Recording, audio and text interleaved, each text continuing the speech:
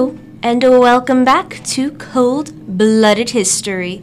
My name is Nyx Shade, and today we will be talking about one of the most vile and disgusting human beings I have ever heard about and researched, a Mr. Albert Fish. Trigger warning before we begin. This involves the death, mutilation, assault, and kidnapping of children, as well as cannibalism.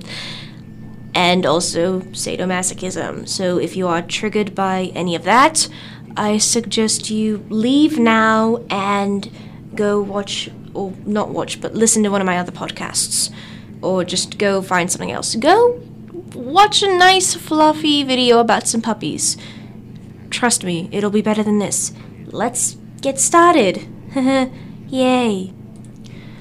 Albert Fish, also known before he moved, before his name was Hamilton Howard Albert Fish. He was born on May 19th in 1870, and he died January 16th, not 15th, I believe. Yes, 16th, 1936. He was an American serial killer, child rapist, and cannibal. Apologies, also trigger warnings, child sexual assault. Great, lovely.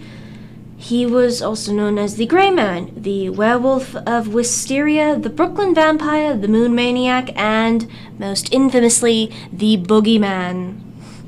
He once boasted that he had children in every state, and one time stated his victim count was about 100, although it is not known whether he is referring to cannibalization or the sexual assault, or if it's even honest at all, because, yes, that's boast about how many people we've killed, especially when it comes to children. Oh, disgusting human beings. Ugh. Filth. I hate it. He was a suspect in at least 5 murders during his lifetime. He confessed to 3 murders that police were able to trace to known homicides, and he also confessed to stabbing at least 2 other people. He was apprehended on December 13th, 1934, and put on trial for the kidnapping and murder of Grace Budd, his most infamous victim due to the letter he sent to her mother. I will not be reading it. If you wish to know what the letter is, I'd look it up if you are still here and interested in learning about Mr. Fish. I don't know why, although fair enough. But let's continue. He was convicted and put to death on January 16th, 1936, at the age of 65. I apologize, I don't like him. No one should like Mr. Fish, but I really don't like him because of the crimes he committed against children. But let's continue before I start throwing up. Mr. Albert was born in Washington, D.C. on May 19th, 1870, to his father, Randall, and to Ellen, his mother. Fish's father was American and of English ancestry, and his mother was Scots-Irish-American. His father was 43 years older than his mother, and 75 years old at the time of his birth. Great, lovely.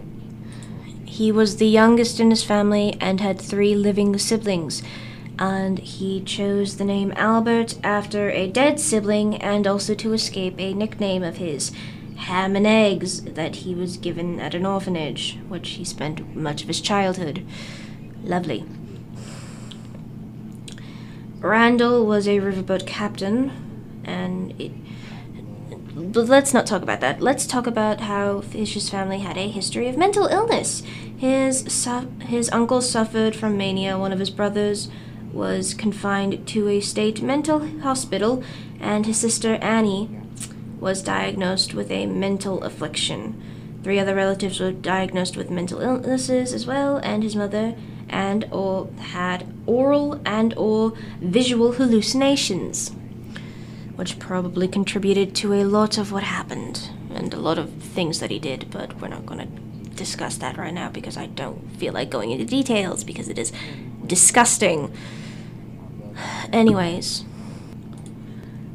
early on in his life, he discovered that he was homosexual, and well, he entered into a sadomasochistic relationship with a possibly intellectually disabled man named Thomas Kedden. Reportedly, or possibly true, I don't know, and I don't wish to know, he cut off Mr. Kedden's genitals and, I believe, cooked them, or something. Well, and he would have killed him. Mr. Kedden would have been his first victim, but he didn't do it only because he feared that the hot temperature would lead to him. And thankfully, Mr. Kedden was safe. He only had the loss of his genitals. But yeah, he would have been dead had the hot weather not existed. Thank you, sun, for existing. Only time I've ever fucking said that about the hot weather. It is unknown whether he asked Kedden to do it or forced him to do such sadomasochistic things with him. But all we know is that he learned that he was a sadomasochist. He also had an arranged marriage and at least 10 children with his wife before she left him for a carpenter and left him to take care of the kids. Now, here's the thing about Mr. Fish. He abused other children. He obviously did that. He assaulted other children, kidnapped them, and killed them, and ate them. But with his own kids, that was quite the opposite. In fact, he asked them to abuse him.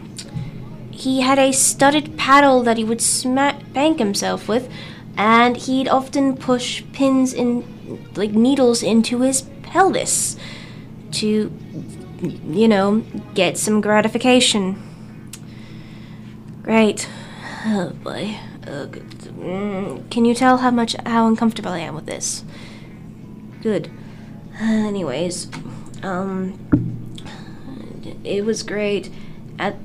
After he was arrested, after he died, it was found he had at least 29 needles lodged in his pelvic region. Great. Anyways, let's get on to some of his victims. Now, he has 3 confirmed kills and at least 5 suspected kills, but as I said before, he's claimed to have at least a victim count of 100 and had a child in every state. And if he's had a child in every state and his victim count is allegedly 100, he'd have to have had at least 2 children in every state, because not every state, because I forget at the time that, some states weren't, states at the time, but whatever.